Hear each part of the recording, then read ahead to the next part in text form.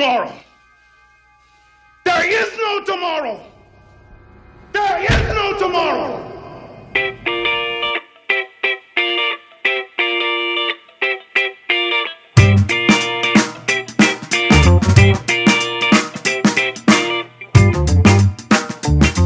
Hello and welcome to the Back Podcast. It's Thursday and I'm Dave DeForest, so that means it's Nerder She Wrote. Joining me as always, Coach David Thorpe. Coach, it's going to be 80 degrees here in San Antonio, Texas. I think I have better weather than you in Florida. And then our guest, Mo Dakhil, out in LA, where it's apparently raining, and it's all he does there. It is so pouring. You guys can eat it. I'm gonna enjoy today when we wait a finish second. up. I'm not just gonna give you the better weather. What's better? It's gonna be like 72 and blue skies here. We got blue skies in Texas, right? It's 80 somewhere. We see 80 every other day of the week. We're still 72, right, bro?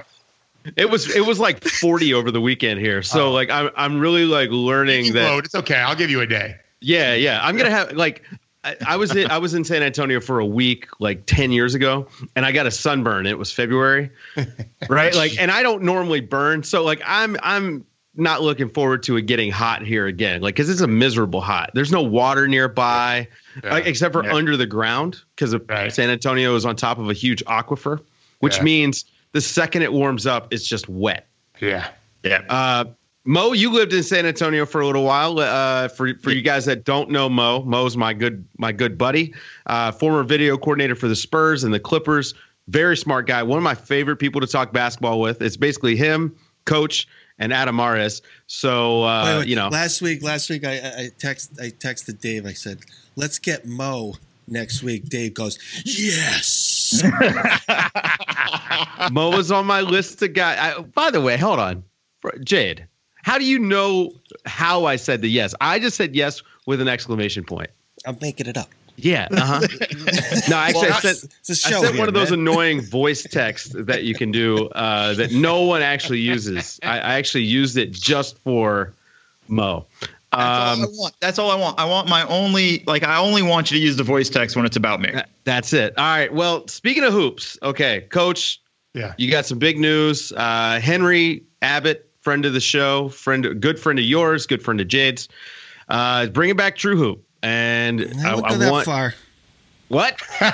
Just kidding. Bringing it back, baby.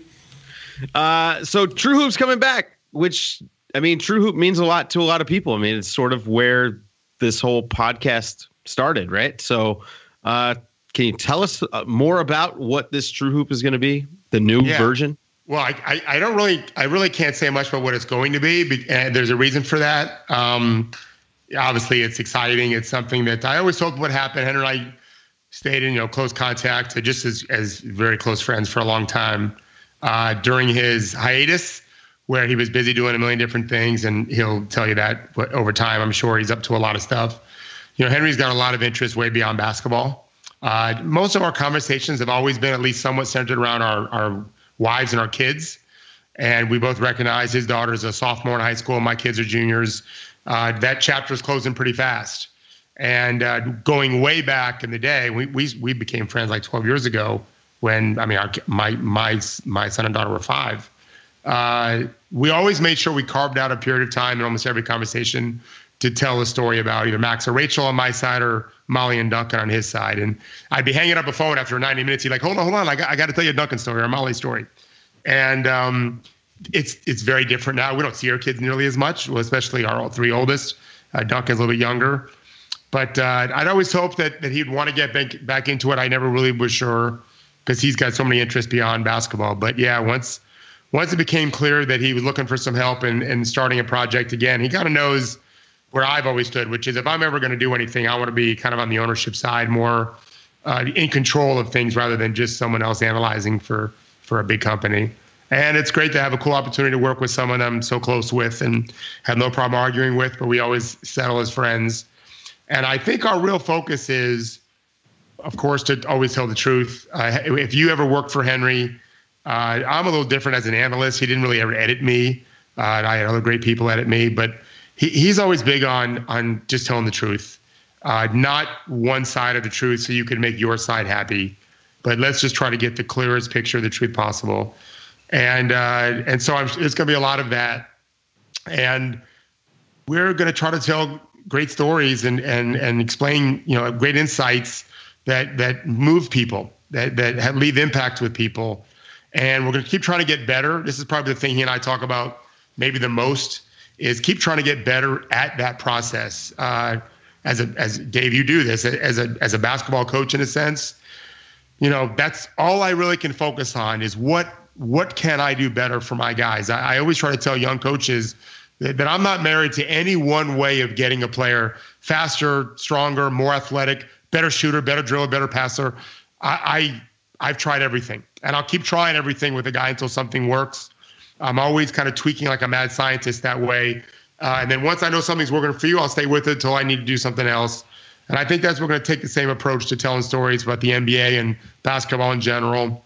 Just keep trying to get better at telling those stories and reaching people. We've got some exciting things are coming down the road very quickly here. Awesome. So stay tuned to that. Jade, are you there? So if anyone's going to be in Boston, March 2nd, the Middle East still got some tickets on sale. Henry will be there. Dave, why don't you come up? David, Coach, why don't you come up? Come to Boston. We can talk about it. Yeah. Live Nerder She Wrote. My brother Mike, Dr. Breaking Michael news, Thorpe, guys. Michael's going to be there with his son, who's like a future Daryl Morey, like crazy, brilliant math guy. He's a junior in high school, same as my kids. And my brother Mike's the one that radiologist for all the pro teams here. So they're going to be there. Yeah, let's talk about it. Out there, let's hammer it out.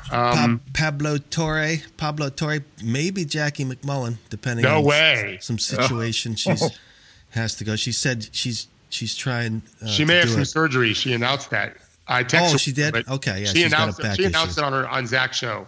Yeah. Or Brian. She was with Windhorst. She's trying to get she didn't say publicly what surgery, but it's just something she wants to take care of. She said on the show. So I'm not divulging confidences here. She'd be amazing. A quick Jackie Mack story, very quick. I was flying up from New Hampshire. I spoke at a camp, and my son was at the camp for 3 weeks. I spoke for like 4 or 5 days just so I could see him. And flying home, I was leaving the lunchroom, the restaurant in the small hotel there, and she walked in with her sister. They were flying down to see her dad. At that point, he might have been like turning 85 or something. And we spent a few hours catching our plane was delayed. It was I knew her, but I didn't know her as well as I did after that. She's one of the most amazing people ever. So if she's there, that'd be great for everyone. Mo, do you have any Jackie Mack stories? I don't, No. except I'm just well, I'll give you one, because she last year at All-Star break, I've never met her, and I'm walking by the hotel or whatever. It's Saturday night All-Star game, and she's walking to Staples Center. So I immediately just stop her and go like, Jackie Mack. Right. And then introduce myself real quickly. And then I'm sure she walked away going like, okay, that's just another LA psycho. And no, who's this guy that looks like Paul Reiser? Actually, right. we could we can complete the circle here, because I believe Coach, me, and Jackie did a podcast with Brett Brown, who worked with Mo. There we go. There you go. Remember that, Coach? She's amazing. Yeah, I think that's right. I remember doing it with Brett. Hey, Jade, real quick, because you were the guy that put together our pods and TV. There was Troop before there was Troop TV, but obviously Troop TV initially was Henry and you, and I did a lot of shows. How would you sum up for anyone that doesn't remember the old Troop days? What was those feelings like when you got us together, whether it was just me and Henry or whoever was in that Troop universe, which was a big universe? Oh, I mean, I still think to this day, even now, it's groundbreaking digital content. Like, we were doing things that are kind of regular now, right? And so, but for me, it was something I had done on my own. And then I was doing it originally with like the Ethans and the Beckleys. And then Henry was like, called me up one day. It's like, let's make this more official. And then I remember like the second year, my boss was like, let's do this 5 days a week. And that was like kind of like when it was mostly you and Henry, you know? Yeah. I remember that year we had a ton of players, but no, True Hoop TV was, I don't get enough credit, quite honestly. I mean, we did it. We shot in Vegas too. All the stuff that we were doing, like the big number, Amin's Hate Hard, True TV. Hate Hard. I mean, when the and then you had the podcast. It was like, and by the way, most of the stuff was just like purely organic, you know. And the best thing about True Hoop was the fact that it kind of brought everyone together. You know what I mean? It was a really cool nexus point for, you know, and especially at the end when Brian was part of it and Pablo and Kevin. I mean, we were peaking when, you know, someone came in and, you know, killed the party. Yes, but I remember that's a bomb. What you said is the best, and I think this has a lot to do with your group and Count the Dings. We were really cool as a group. I don't mean cool in the sense of like the Fonz, who, by the way, they're like turning like 70 something. Henry Winkler, still cool. Do you know he went to college? By the way, no. I think he went to Yale. Oh yeah, he's a super smart guy. Really brilliant guy. Yeah. But I mean, again, I was in elementary school. You weren't alive yet. I was in elementary school. Like I had the Happy Days T-shirt. I watched Happy Days as a kid. Yeah, but that was reruns, Bo. Cunningham, you know. That was reruns. Sure. Yes, I wasn't watching it live. Yeah, I wasn't Flintstones. You know, a week ago maybe, but yeah. So, but we were cool with each other. Everyone was cool with each other. And that's not easy to do. You guys do that with your group. That there's like when I walked into Brooklyn, I didn't know some of those guys. They were very cool to me, very loving and friendly to me. That isn't, just trust me when I tell you that a lot of it's fake. A lot of places I don't ever feel that with your group and with our group. We really had a genuine affinity for each other and caring about each other, and it's super easy to cooperate and corroborate. Yeah. Well, first of all, I mean, not to, you know, we're not going to blow too much smoke up people's butt here, but I mean, you're part of the group, Coach. You know, I mean, it's just the way it is. You know what Pop says, and Mo knows this well. So Pop has that famous line about they like players that are over themselves. It's when you're with the kind of talent we had, you almost have to be over yourself because you're not anymore. You're not more of an expert at your field, more knowledgeable at your field, more connected to your field than the other people in the room. And it's almost like I bet when all the A-list actors get together, man, they can just do their craft. When none of us can get caught up in what we've accomplished in our careers, you got to be sharp because you got to keep up with the other person who knows what's going on too. And that dynamic was really special. And we're certainly going to try to do that. And hey, listen, I mean, I felt a tremendous void too when Henry left, right? I mean, doesn't everybody agree with that? As a consumer, you know, like, because I wasn't with you guys for this stuff, but as a guy, I mean, I was watching it. I was living in South Korea watching the first True Hoop TV stuff, right? Like, I was walking around listening to the podcasts, reading all the True Hoop stuff, right? Like, I mean, you know, it was literally basketball content made for me. Yeah. So serious thing, right. So I'm excited to see what is going to happen with it. Yeah, we got some good things cooking. You'll like it. And and you're, you know, Henry being way smarter than me is going to write some really cool stuff, doing things that I can't do. I like reading about what he's doing, but I can't do what he's done. You'll see. It'll be good. All right, so that's that. Before I forget, can we all talk about Michael Jordan's hosting, right? Charlotte's hosting, right? And it's Did you guys see the ESPN article today about him and LeBron and what they've said about each other over the years? No, but I'm familiar that they said stuff about each other. It's on the front page. Oh, okay. He's just a jackass. Jordan? Yeah. I mean, I know all too well what a jackass he is. Sure. I mean, I teach a lot of stuff based on what I witnessed him do because when he was at his best, I was first started coaching. But yeah, when you read about, I mean, come on, man. You can give LeBron some shine back in the day. He just wouldn't do it.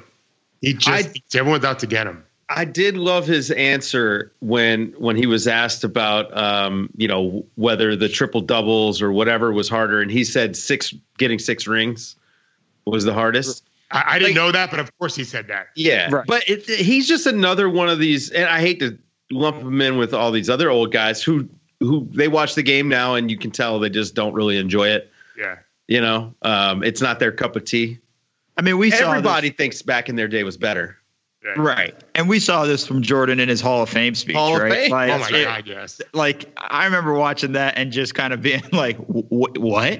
Isaiah Thomas, Magic Johnson, George Gervin. Now, they say it was a so-called freeze-out in my rookie season. I wouldn't have never guessed, but you guys gave me the motivation to say, you know what? Evidently, I haven't proved enough to these guys. I got to prove to them that I deserve what I've gotten on this level. And no matter what people may have said, if it was a rumor, I never took it as truth. But you guys never froze me out because I was just happy to be there, no matter how you look at it. You know, and from that point forward, you know, I wanted to prove to you, Magic, Larry, George, everybody, that I deserve to be on this level as much as anybody else. And I hopefully, over the period of my career, I've done that, without a doubt. You know, even in the Detroit years, we've done that. I'm not a grudge holder, so I can't relate to that. Like, I mean, I just let stuff slide. It's part of why I have no beefs. But he was creating fiction. Yeah. Like, nobody was saying those things. When I say nobody, maybe one idiot.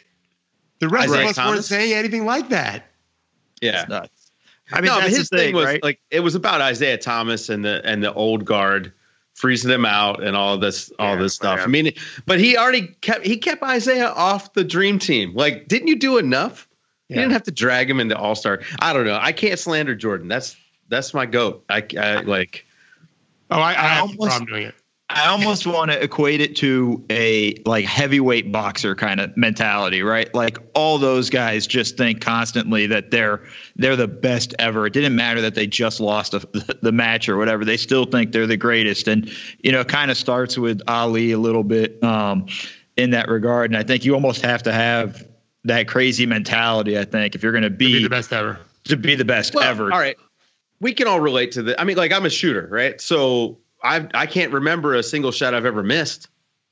And I've probably missed, you know, twice as many as I've made in my life, right? Like, it's just the nature of the thing. So you really mean you're just a shooter, you're not a maker. You're right. Whoa. Shots fired. I'm a shot maker. I only make big shots. But I can understand that mindset, but there's a certain point where it becomes toxic. And clearly, like, we approach that territory with some of these guys. When they can't give respect to other people in their profession, people that are following them, hell, even people that he played with, right? Like, it is a little weird at this point. I mean, he's turning 55 years old this weekend. Yeah, he's a year older than me. Yeah, I'm turning 54 Saturday. He was born, I think, on the 16th or the 18th? 17th. I was bar mitzvah on the 18th. Born on the 16th, he was in between. That's right. That's what people think in those terms. That's right. Like, yeah, I knew he was right there within a couple of days of both. Yeah. Yeah. And so, I mean, you know, you'd think at a certain point, you just let it go. I don't know. I'm not the GOAT, so who am I to say? Okay, let's talk about the Eastern Conference. I want to start at the top. We're a week removed from the trade deadline. For you guys that were with us on Twitch or listened to the podcast, appreciate all the feedback. It was a lot of fun to do, so I'm glad that you guys all enjoyed listening. I only heard the positive ones. I didn't hear the negative ones. So a shooter. That's right. That's right. I'm a shooter on this podcast. So we're a week removed. Philly, Toronto, and Milwaukee all got better. Boston, you know, we know what's going on with them. They're hoping Hayward is their trade deadline addition, which, by the way, had his best game in the season the other night, looked very comfortable, 6 of 7 from 3, 26 points in that game against Philly. I want to talk about Philly because they kind of made wholesale changes. I mean, adding another guy who's like, you know, a third star, but now they have 4. There's some real lineup chemistry concerns that I have.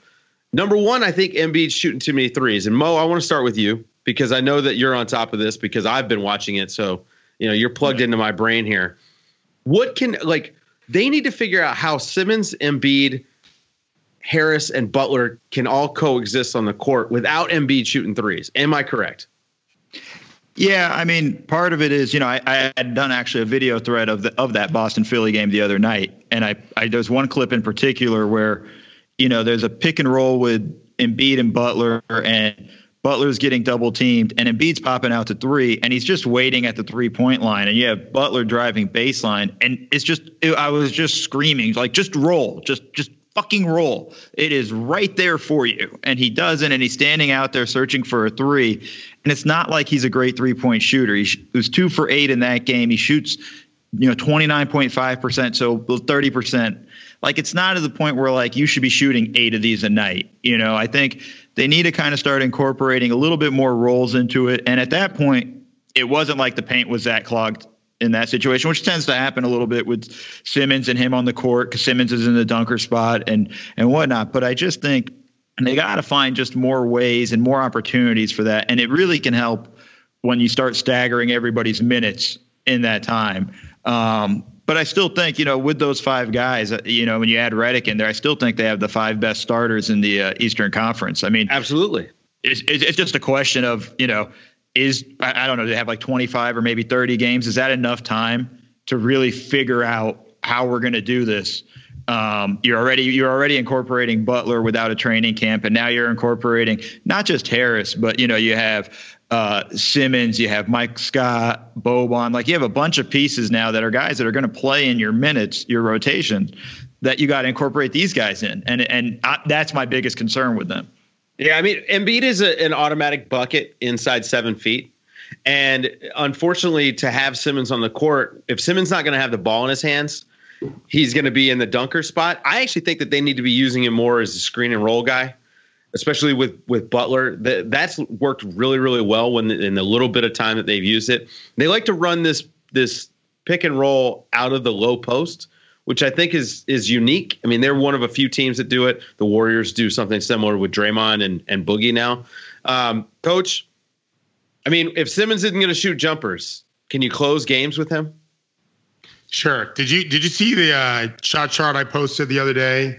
I did a couple different shot charts and asked. No one got either right. I only posted 2. One of them was my favorite one, which is heavy in the key, and then just a couple pretty heavy spots at the top. I thought people would realize it's got to be a big, because you're not going to have bigs in the corner necessarily, not as often anyway. And it was Andre Drummond. The fact that he's shooting some threes, not making them, but that's a good sign. Sure. My second favorite one is Simmons, and everyone guessed at center. It was a center shot chart, because it's all heavy around the rim. I think he took one the other day, didn't he? Yeah, he took a 3. Yeah, and it looked okay. I mean, listen, it doesn't look great. It's I posted the video because I've done a lot of shot peeping with Simmons. Actually, one of the first things I wrote for Real GM, I dug in on it. I was like, here are the issues with this shot. I mean, number one is that he probably should be shooting with his right hand. All right, he's got the mechanics of a right-handed shooter. Right. He shoots over his right eye. But all that aside, he gets weird rotation on the ball and typically shoots on the way down. So on this shot that he took, this 3 that he took the other day, he actually shot it on the way up. That's a win. That's a victory. That means they actually are working on this stuff and it's getting better. But he's got to shoot them when he's open. I mean, Embiid made a great point about it. He was like, I'm a 30% 3-point shooter, but they still come out and guard me because I will take them. And that's where he gets that pump and go. I mean, he kind of fell in love with that. But you just opened up a couple of things there that Mo can talk a lot about as well. Teams are stupid for that. Right.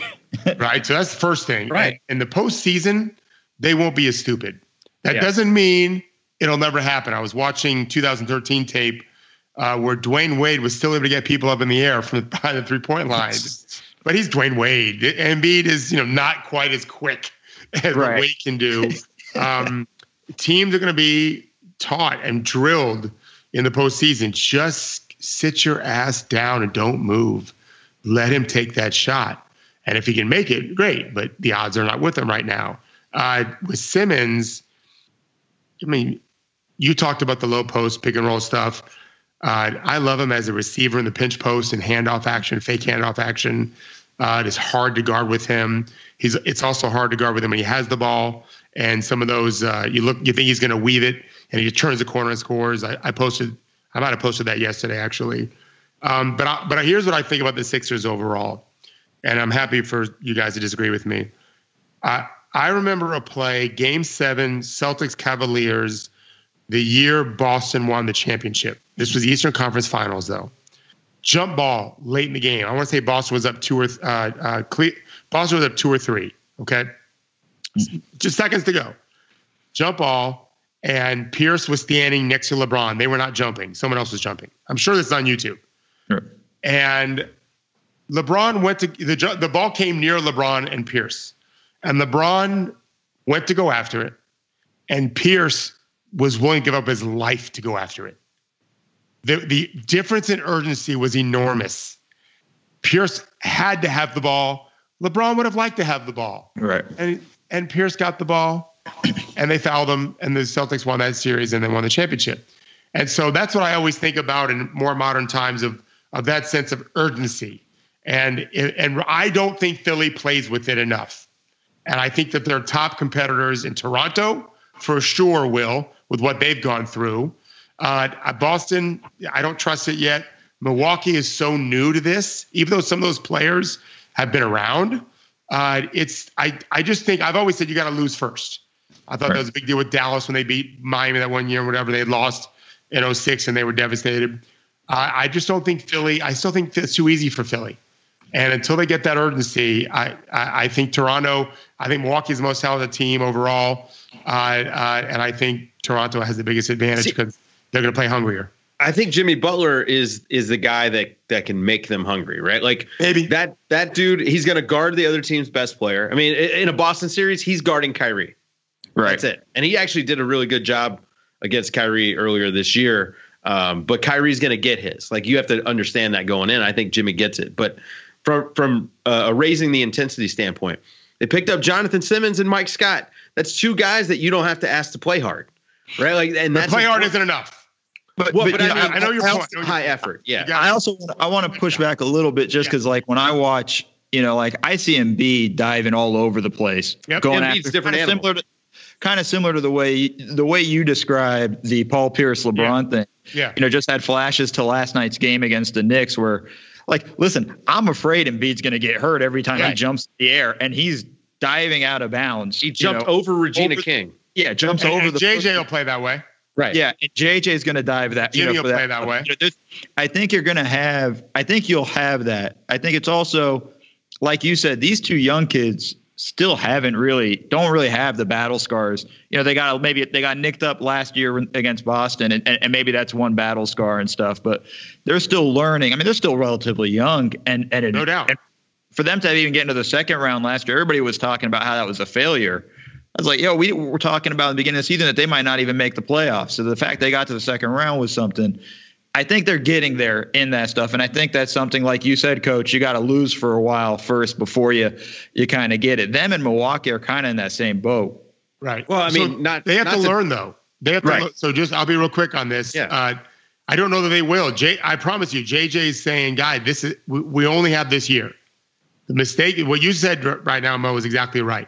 The mistake young players make is that we'll do it next year.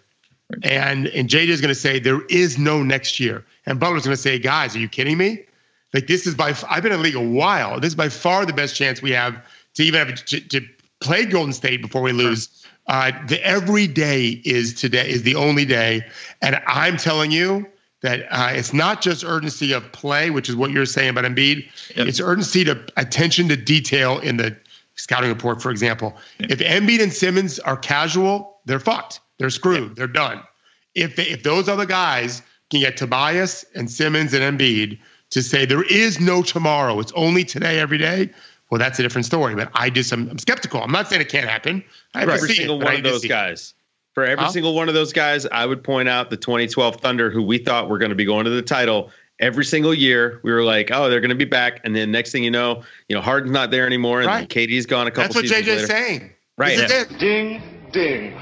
Okay, so you talked about Toronto and Milwaukee, two teams I think are in a better position than anybody in the East right now because they've got continuity, and the guys that they added fit in like a glove. Marc Gasol is a much better version of Jonas Valanciunas. Yeah. His passing is already incredible, and he's got guys like Danny Green, Pascal Siakam, OG Anunoby, who are going to benefit cutting off of him operating at the elbow. Yeah. They're already doing it. Like game one, he's out there throwing dimes. So they got better.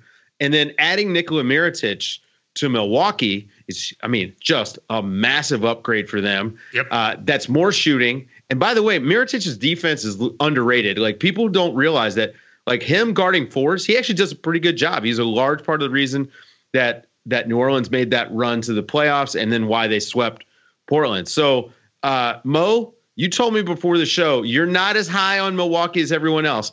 Now, they're the best team in the league. Okay. They got a new coach. So to me, they still have room to grow as far as like, increasing what they're able to do. And they're having like a historic season as far as their differential and all these things. So why am I wrong about Milwaukee being a real contender for the title? I mean, it's not a question of whether they're a contender. Like when I look at all 4 Eastern Conference teams, I could see reasons why all 4 can make it and reasons why they won't. The thing I look at with Milwaukee that kind of really surprises me, like, they're a great regular season team. It is going to be very different when a team can scheme defensively. As Coach was saying, in the playoffs, teams aren't going to be dumb, and you could change your game plan completely defensively.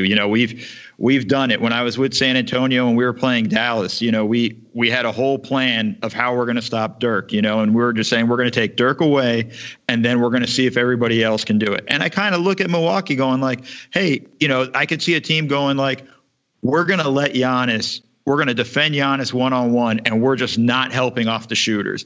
And you have guys like Eric Bledsoe, who's playing better, but he's not a great three-point shooter. You can send a little help from there. You have opportunities where you can add another guy to help on Giannis. I really just think in a situation where they're schemed against, I can find them struggling a lot harder. And again, going back to just lack of experience, this is a team that's most of these guys have never been out of the first round of the playoffs. Bledsoe, right. Yeah. And I mean, Bledsoe hasn't had a lot of playoff success. Brook Lopez hasn't had a lot of playoff success. Jonas.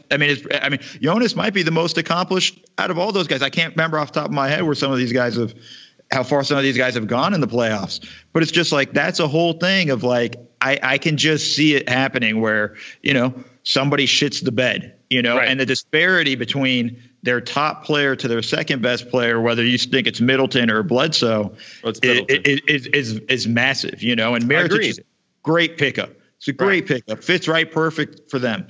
But at the same time, if I'm not helping off Mirotic, I don't know what's going to happen, and with Giannis, you don't have to worry about him shooting the 3-ball or anything. It's not like, he's going to have to score 40 or 50 a night in that kind of setting. Now, listen, it's not easy to do. It's obviously, it's why I get to comment on it. I'm not actually there doing it. So would you would go no help and just make Giannis beat you?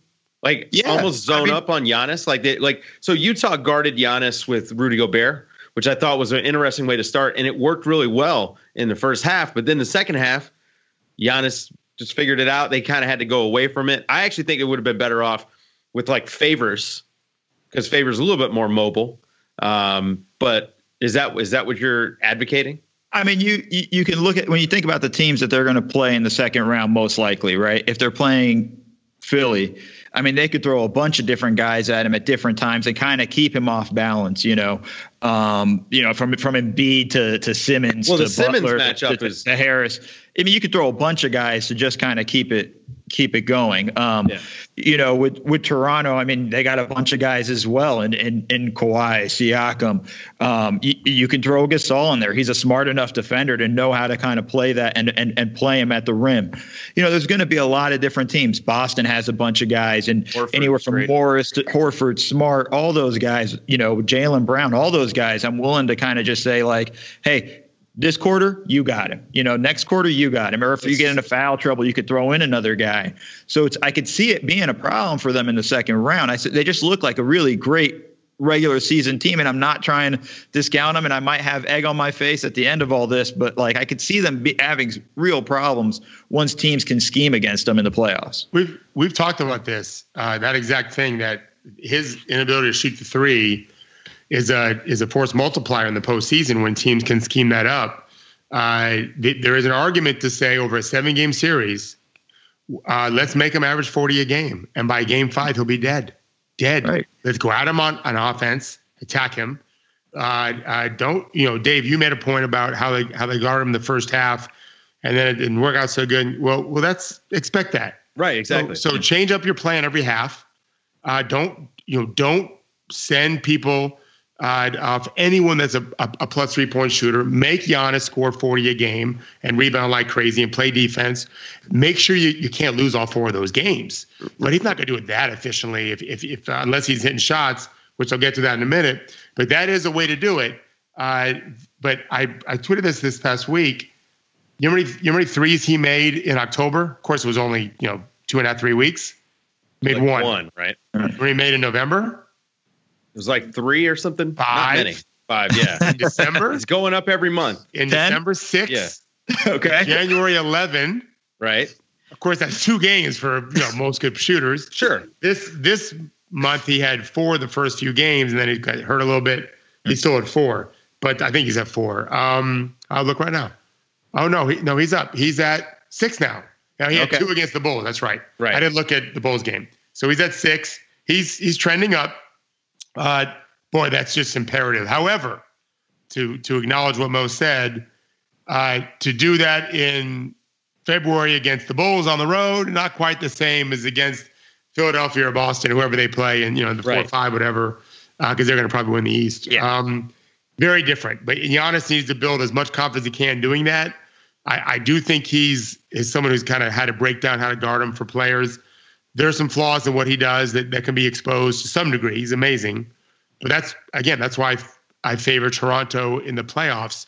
And I think what you were saying too, both you guys, about the other players, that's where Gasol is so big. And we said this last week, Dave, if the spirit of being on the Raptors compared to where he's been in Memphis for a while buoys him some, right? Where we get the best player defensively in the league that we did in November, where he can bottle things up in the middle, not foul, make it hard to score in there, and then you can run stuff through him when Kawhi can't get his, right. and you're going to get great shots, and he can get some shots of his own now too and make them pretty good. He started doing that a couple of years ago. I think that's my favorite trade of all was the Porzingis trade, but my next favorite for the playoff teams was this one. So because I think it could be a big difference for him. We'll start with Mo on this because this was the next point I wanted to make. Would you? How long would you bring Gasol off the bench, and do you expect him starting before the playoffs? I expect him to start. For me, the sooner the better, just because you have such a small amount of time to really develop a chemistry and a flow and a rhythm, and everybody get used to each other. And I think it's hard for players to. There's talk of like matchups. They're going to do it based on matchups. Well, it's hard to kind of create that flow and stuff like that. From my experience, players like knowing when they're going in games, when they're coming out.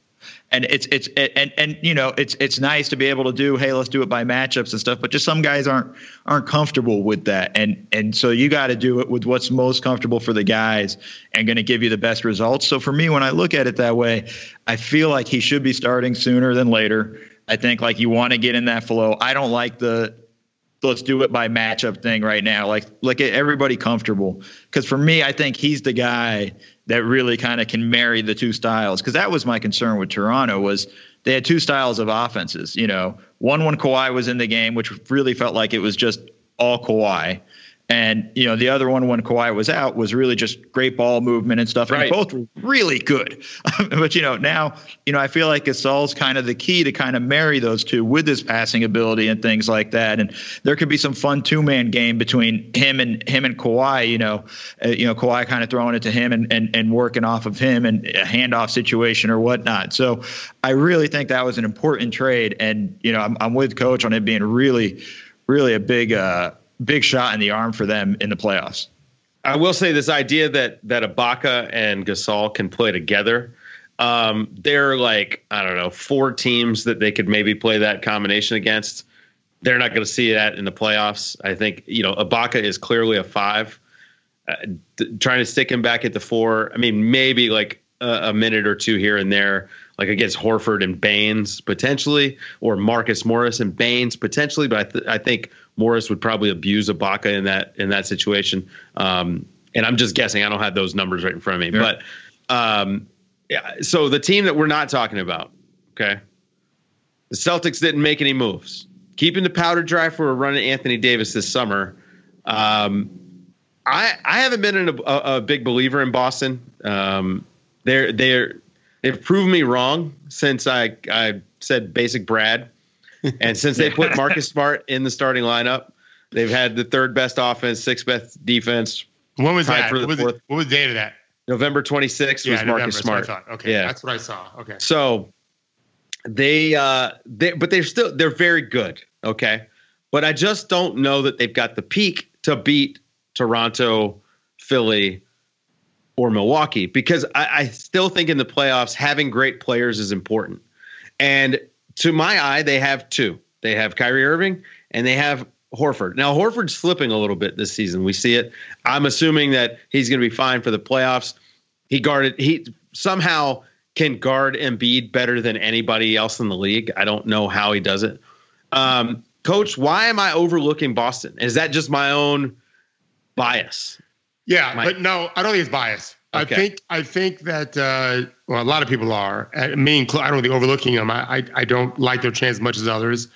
I think we have our fingers to the wind, so to speak, right? We see Marcus Morris speaking out the way he has, and some of the stupid things Kyrie has said publicly, and they didn't do anything in the trade deadline, and they're capable of being bad, like to being a bad team. But we saw last year them come together with less talent.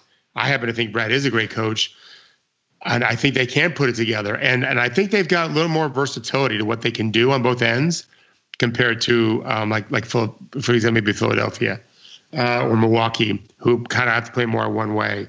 I think they have a chance. I'm upset that Oladipo's hurt, because I would have loved that 4-5 matchup. Whoever was there would have been a fantastic first round. Now, as it is, at least we have 4 legit teams. I wouldn't bet 2 dimes that Boston couldn't win the East. People have to understand that there really are 2 different seasons, and you just have to gel at some point before it gets to 3-1 or 4-0. Right. Even at 2-0, Lightning can still strike. Just at 3-1 is too late typically. I mean, overwhelmingly so. And 4-0, obviously, the series is over. They still can. They don't have to come together for a season. A month or 2 will get them where they need to be. So yeah. I think they have a chance still. If you're playing the Nerder She Wrote drinking game, go ahead and drink, because I'm about to bring up the Brooklyn Nets. That's the team that nobody should want to play in the first round. Hold on, before we go Boston. You got a Boston take? Before we go to the Nets, though, because I hated your basic Brad stuff in the beginning of the year. It's basic offense. There's nothing special about it. The thing about Brad Stevens, though, is that if you look at it over the years, like, he really kind of comes out slow. Like, they never really do anything impressive. Yeah, every year. Until I really feel like he tinkers a lot, lineups and things like that, until he kind of figures it out till this time of year. Sure. I mean, they've won 12 of their last 15. The thing about that really kind of sets Boston apart to me from the other teams is that they have the best closer in Kyrie Irving. Mm-hmm. He's a beast in those clutch situations. Their clutch offense is the best in the league. It's like 132 points per 100 possessions. Yeah, and he lives for that moment. You could just, you could just see his eyes light up. He's like a lion, licking his mouth, just ready to go. I think they have good stuff, and everybody. And the thing that Coach Thorpe said that was most important is it is 2 seasons. When it comes to regular season and the playoffs, in the regular season, you can't really change your game plan from night in to night out. It's too hard. It's too many games, not enough time, not enough practice.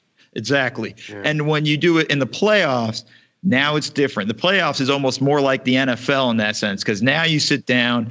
Listen, I've done all the playoff prep. I've slept in the office pretty much March all the way to April, just getting ready and pulling together every possible clip I can possibly find of whatever teams we might play. And you really dive into their game plans and stuff like that. And that's where I think, Brad Stevens is pretty good. Like, they've done a good job in the playoffs in the past. They're good matchup against Philly. And I'm with Coach. Man, if Indy was healthy, dude, that would have been. I was like, they're going to screw it up for somebody. They were going to upset somebody, was my feel.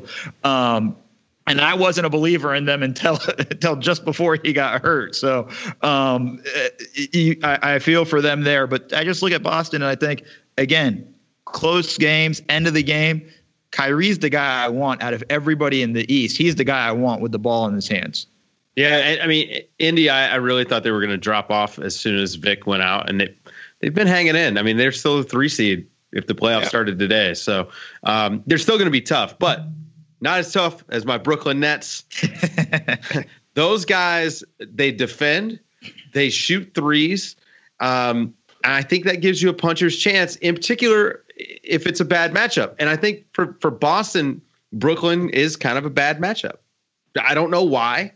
They just are. They play them super tough. I mean, we just saw a game a couple weeks ago, really, really tight. And then Brooklyn is getting more and more healthy. I still, they're look, if they won a first round series, I would still be surprised.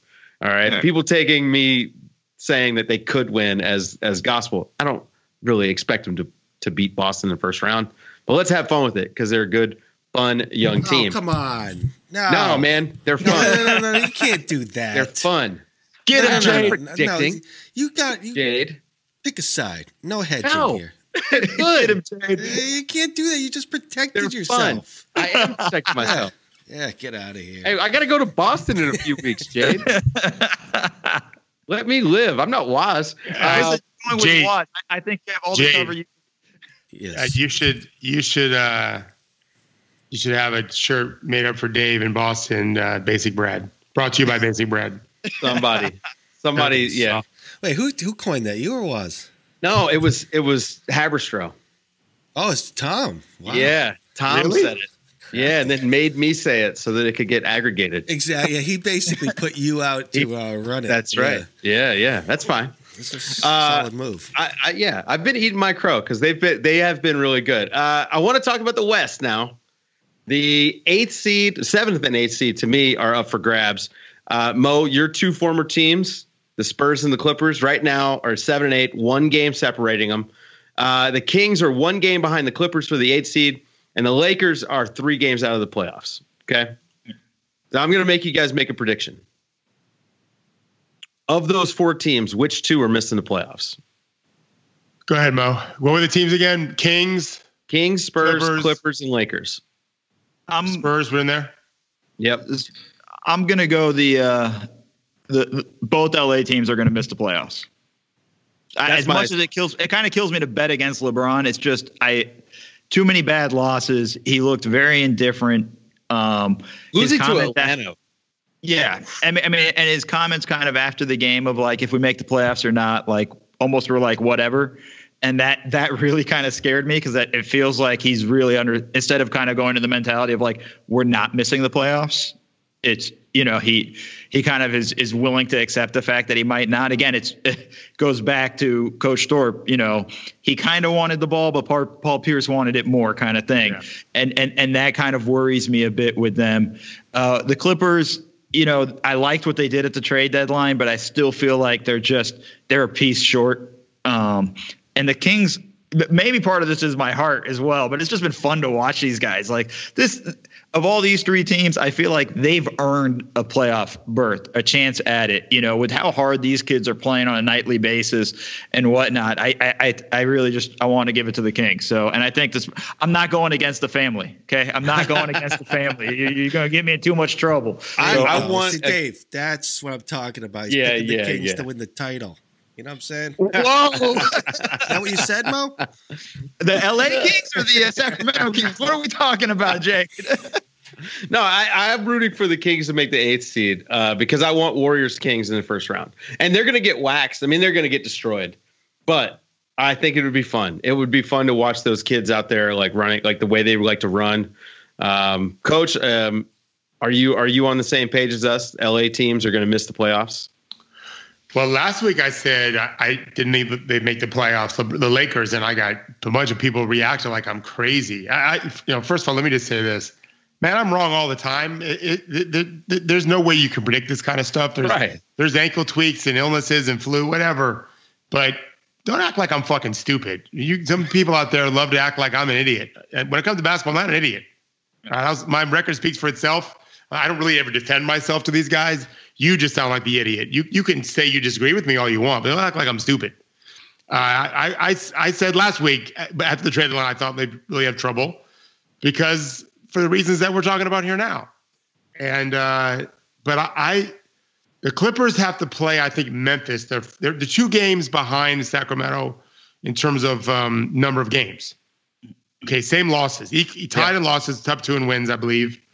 And I think I looked it up. They have like at Memphis, maybe at Denver. So they're probably going to win the Memphis game and probably not the Denver game. So they're going to be 3 up. I watched the Kings last night. He almost beat Denver on the road. It was a great game. Right. The Jokic tip, where he was benefited by not being able to jump at all because he landed faster than Willie Cauley-Stein. Willie Cauley-Stein really fucked up. This goes to, I forgot to say this before. So that is exactly what I was talking about with Pierce and LeBron. So Cauley-Stein contests Jokic's shot at the rim and then just kind of lets himself get pushed under the basket and is out of the play, and Jokic gets the easy tip. Like, Paul Pierce is punching that guy in the throat and hoping the refs will call it. Like, you are not pushing him in that situation when you have that level of urgency. And so the Kings, I think they're fat and happy that they're contending. And I think the Clippers are like, fuck all you motherfuckers. We traded Tobias. And Doc is good at getting guys fired up. He's been amazing. Yeah. I think the Clippers are going to go down fighting like crazy. I could see the last game or so of the regular season deciding between those 2. But I would have the Lakers below them. So same. I still think Kings, Clippers. I would bet Clippers first. Again, they'll be up 3 going in the last couple of months. But yeah, I mean, those probably going to be. I just give the Kings a slight disadvantage because I just don't know how hungry they are. I'm rooting for them. I'm actually really rooting for them. I have nothing against the Clippers, but I love the Kings fans, and I think what you said, Dave, is right. They'll get beaten 4 games. I would almost swerve, but man, they're fun to watch. Plus, I just love Buddy Hield so much. Yeah, he's great. Love that guy so much. I always have. Didn't understand why people didn't love him.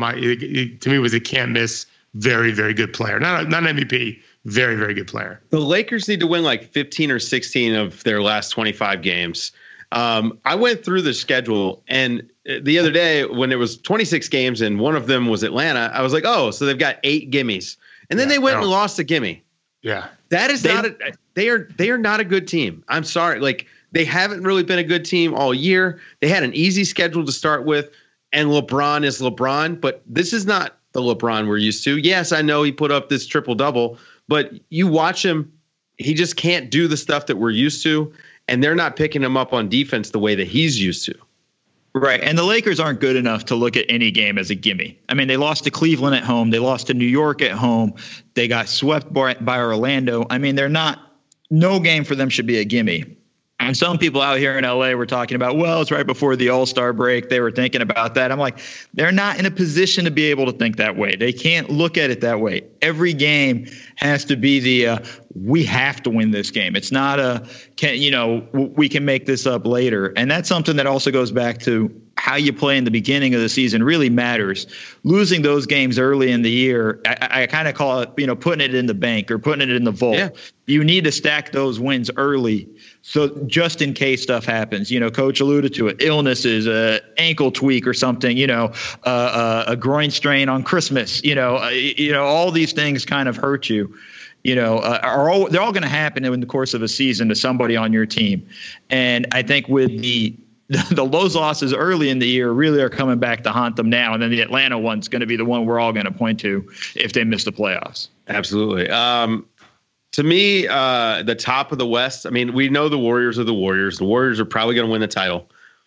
Can the Nuggets or the Thunder give them a run? That's what I want to know. Like, I believe in the Thunder more than I believe in the Nuggets. Me just too. Because I think their defense is incredible, and Paul George has just been – I mean, he's got a case for the best 3-and-D season of all time with what he's doing. I mean, it's nuts what he's doing. The Nuggets have the offense. I don't know that they've got the defense in particular when the playoffs come around. They're really struggling defensively now. Yeah. Like they're falling off a cliff. Yeah, it's kind of it's sort of fool's gold almost a little bit that the way they defended early in the year. I went through it with the Clippers when we went undefeated in a December season under Coach Del Negro. We were great defensively, everything. And as soon as the calendar turned, it all went to shit. And it was just one of those things we could just never get it back. And again, we kind of felt it within the organization during that run that we were like, well, this is great and all, and this is awesome for the organization, but we knew we weren't quite there yet. And then once it went bad, we could never get it back. We ended up going up 2-0 on Memphis. Blake rolls an ankle in practice. That's it. We basically got swept from there on and lost 4-2. I mean, I was ready to go for this next round. I was counting my playoff bonus and everything.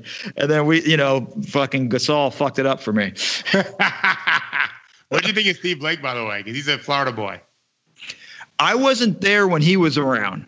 Because you said Blake. You said Blake. Yeah. Blake Griffin. Sorry. Yeah. So I forgot. But I've heard. Do you have a good Steve Blake story though? Steve Blake. My history is only that he transferred his senior year to Miami High with my buddy Frank Martin and Udonis. They'd won the state championship the year before. Brett Wright, their best player, goes to play for the Gators, 4-year starter for the Gators.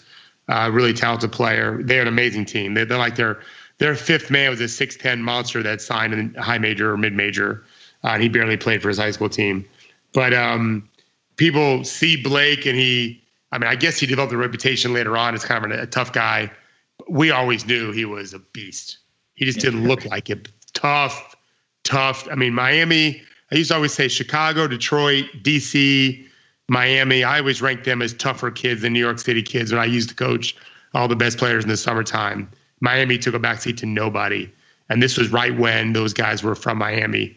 They were just monsters, man. Vince Carter will tell you, he's seen every defense imaginable. The only team that could hold him down was when he was a junior against playing that team, Miami High. So we're all high on OKC over the Nuggets. I think that they're the team that has the best chance. What I keep hearing from a lot of smart basketball people, they don't think that Oklahoma City has what it takes in the playoffs. I don't know why. I'm wondering if they think that Russ will get baited into kind of beating himself, shooting 33s.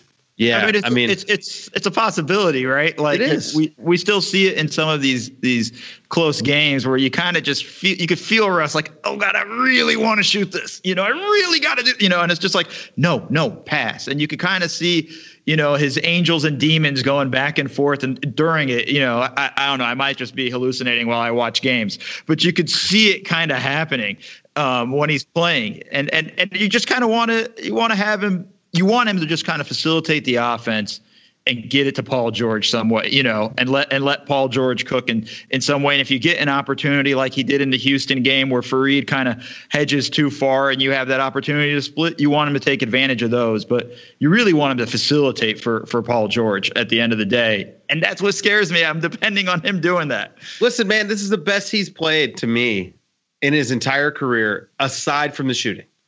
He has been so much better at everything else. The rebound hunting is still sort of there, but it's not as egregious as it has been in years past. He's actually defending really, really well. Again, compared to previous years where he wasn't really defending at all. And the playmaking is there. I just think the shooting is the big problem. They're starting to guard him like he's Ben Simmons. Like they're sagging off that much. And so, with Russ, like the hope is that the shooting would come back. I mean, he's still not, I think of people with that sort of volume. He's actually the worst high volume 3-point shooter in the history of the league. Yeah, ever. Right. Yeah.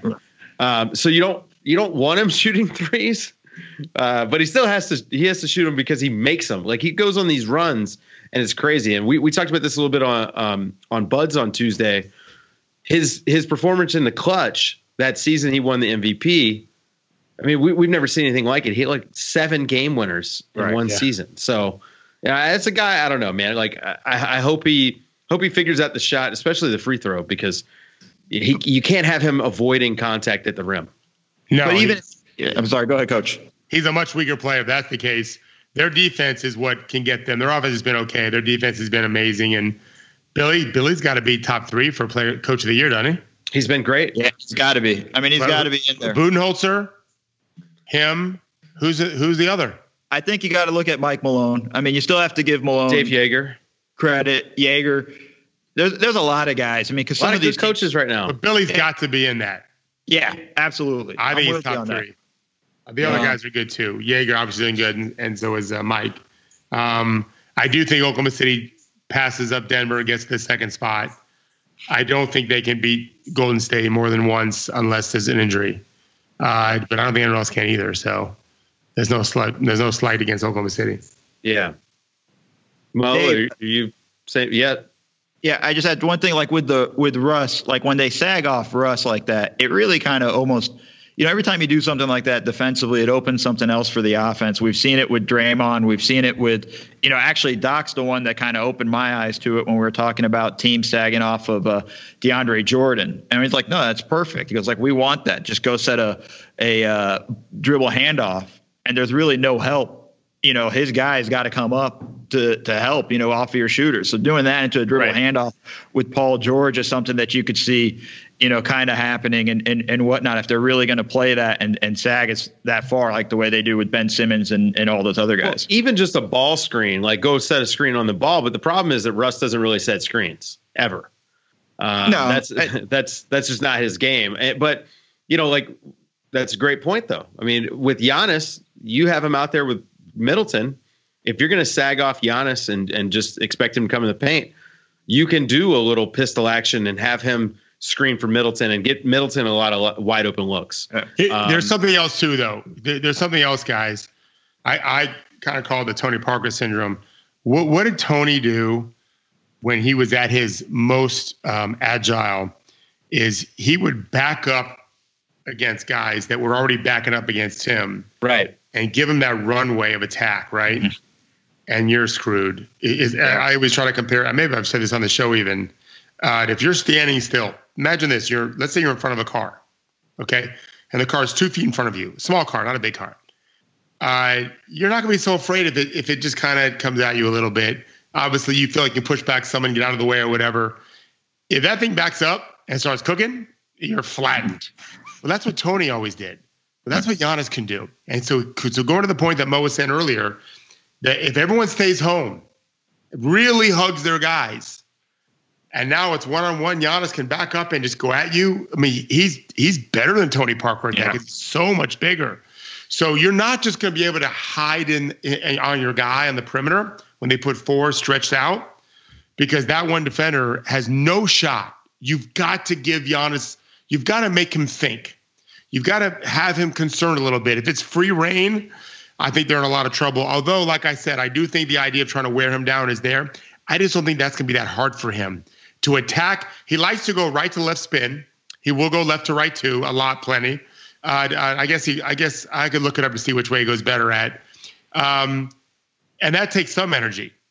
And if you don't keep him, if you don't make him spin, well, then he just blows right by you.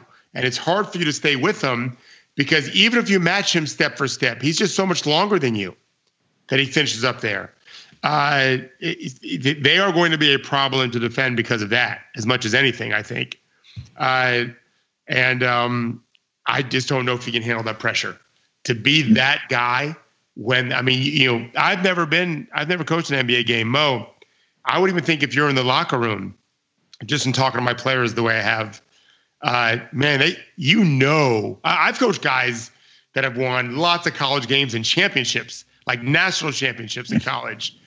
And the intensity of an NBA playoff game, probably because you're a man, is even greater, right? You feel that tension, and Antetokounmpo's going to feel like never before.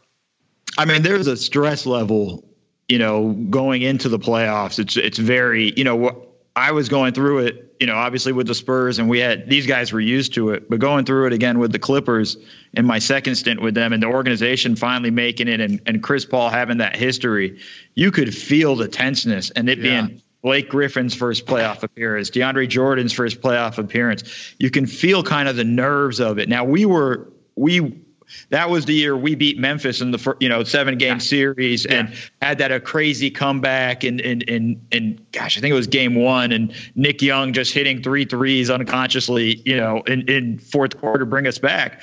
But like, you can feel kind of the intensity. There's no description.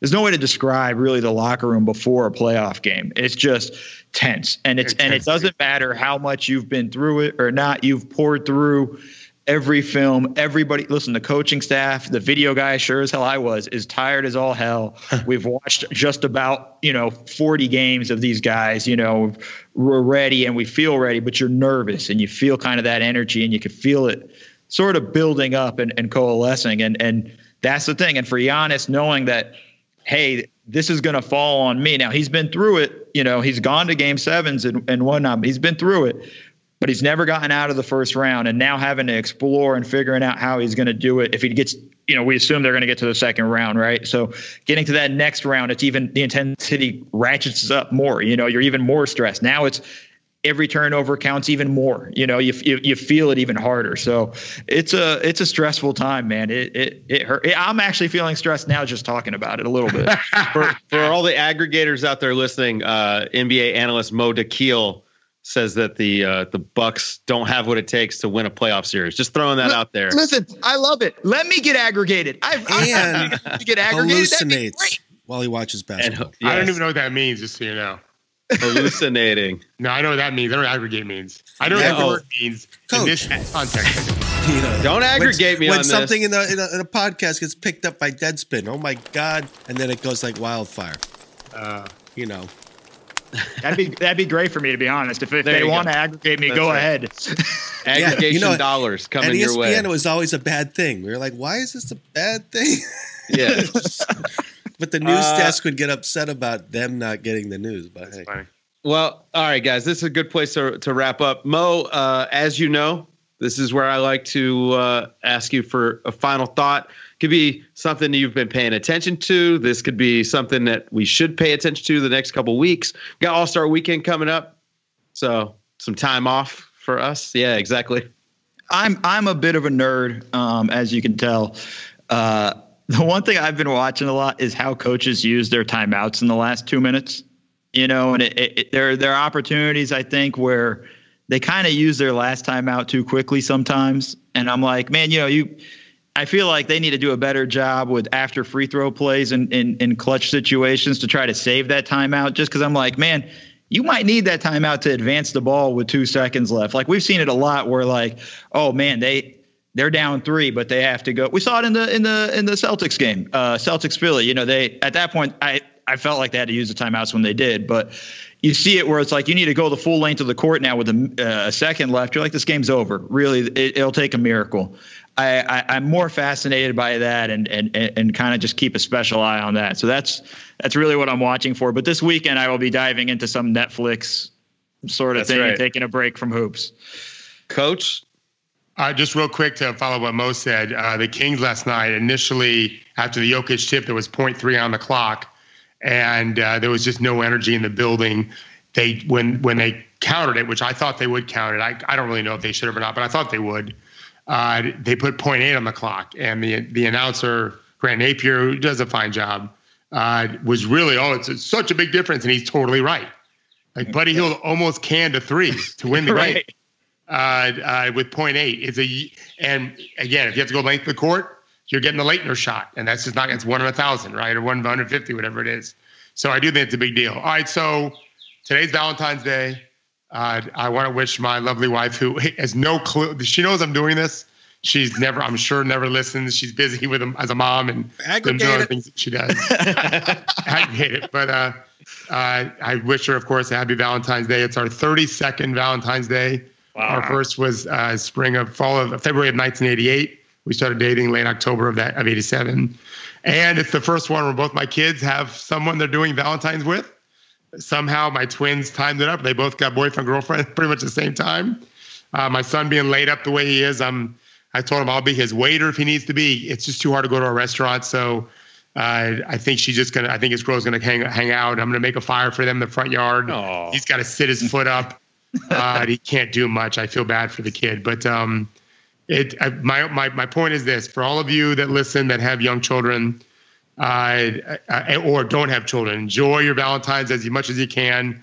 And if you got young kids, have the greatest time, because it's over so fast where you're just you're forgotten pretty quickly by your kids. They're moving on, and it's the way life's supposed to be. We're supposed to raise them till it's time to move on, and this will be Valentine's where Our kids aren't going to be thinking about us for 1 second, and that's the way it should be.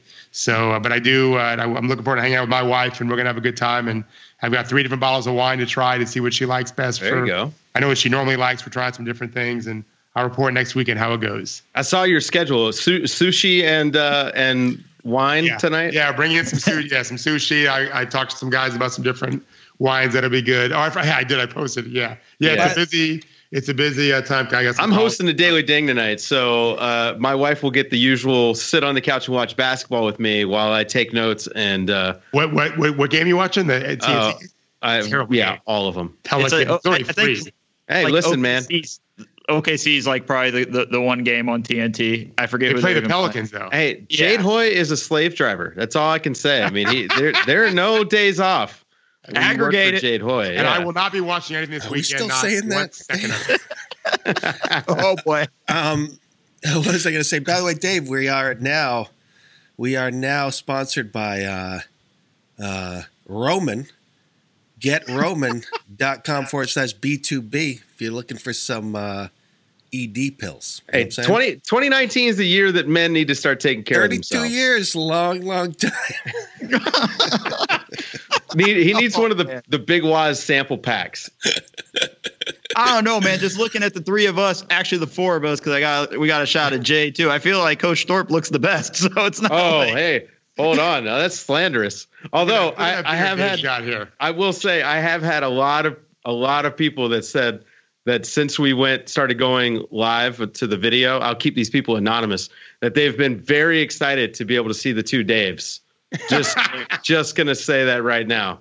So, if anyone's got an ad campaign that requires podcasts, name them or it didn't happen, buddy. I'm 54 on they know who they are. No, I'm 54 on Saturday. Unless you got a bunch of 65-year-old women watching our show, I don't think they're saying it for the video. Silver Fox. Silver Fox is the term that was thrown out there about Coach Thorpe. What was the date, Dave? What was the date you met your wife? Because I know you know it. I know mine. Yeah. I know mine too. You said late October. What was the date? No. I met my wife July 6th, 87. We started dating last week. October 22nd or 3rd was our first real date. Yeah. Almost on my birthday, man. 24. Oh, really? Yeah. Jade, you a Libra too? We're on the cusp. Wait, what year were you born, Jade? Well, you can say it. It's not a conspiracy. Subtract 28 years from whatever year it is today. All right. Thank you guys for joining us. For Coach Thorpe, for Mo Dakhil, for the super producer Jade Hoy, I'm Dave DeFore, and we will catch you maybe next week. Not sure. Do we get All-Star Week off? Okay, we'll be back next week. You guys take care.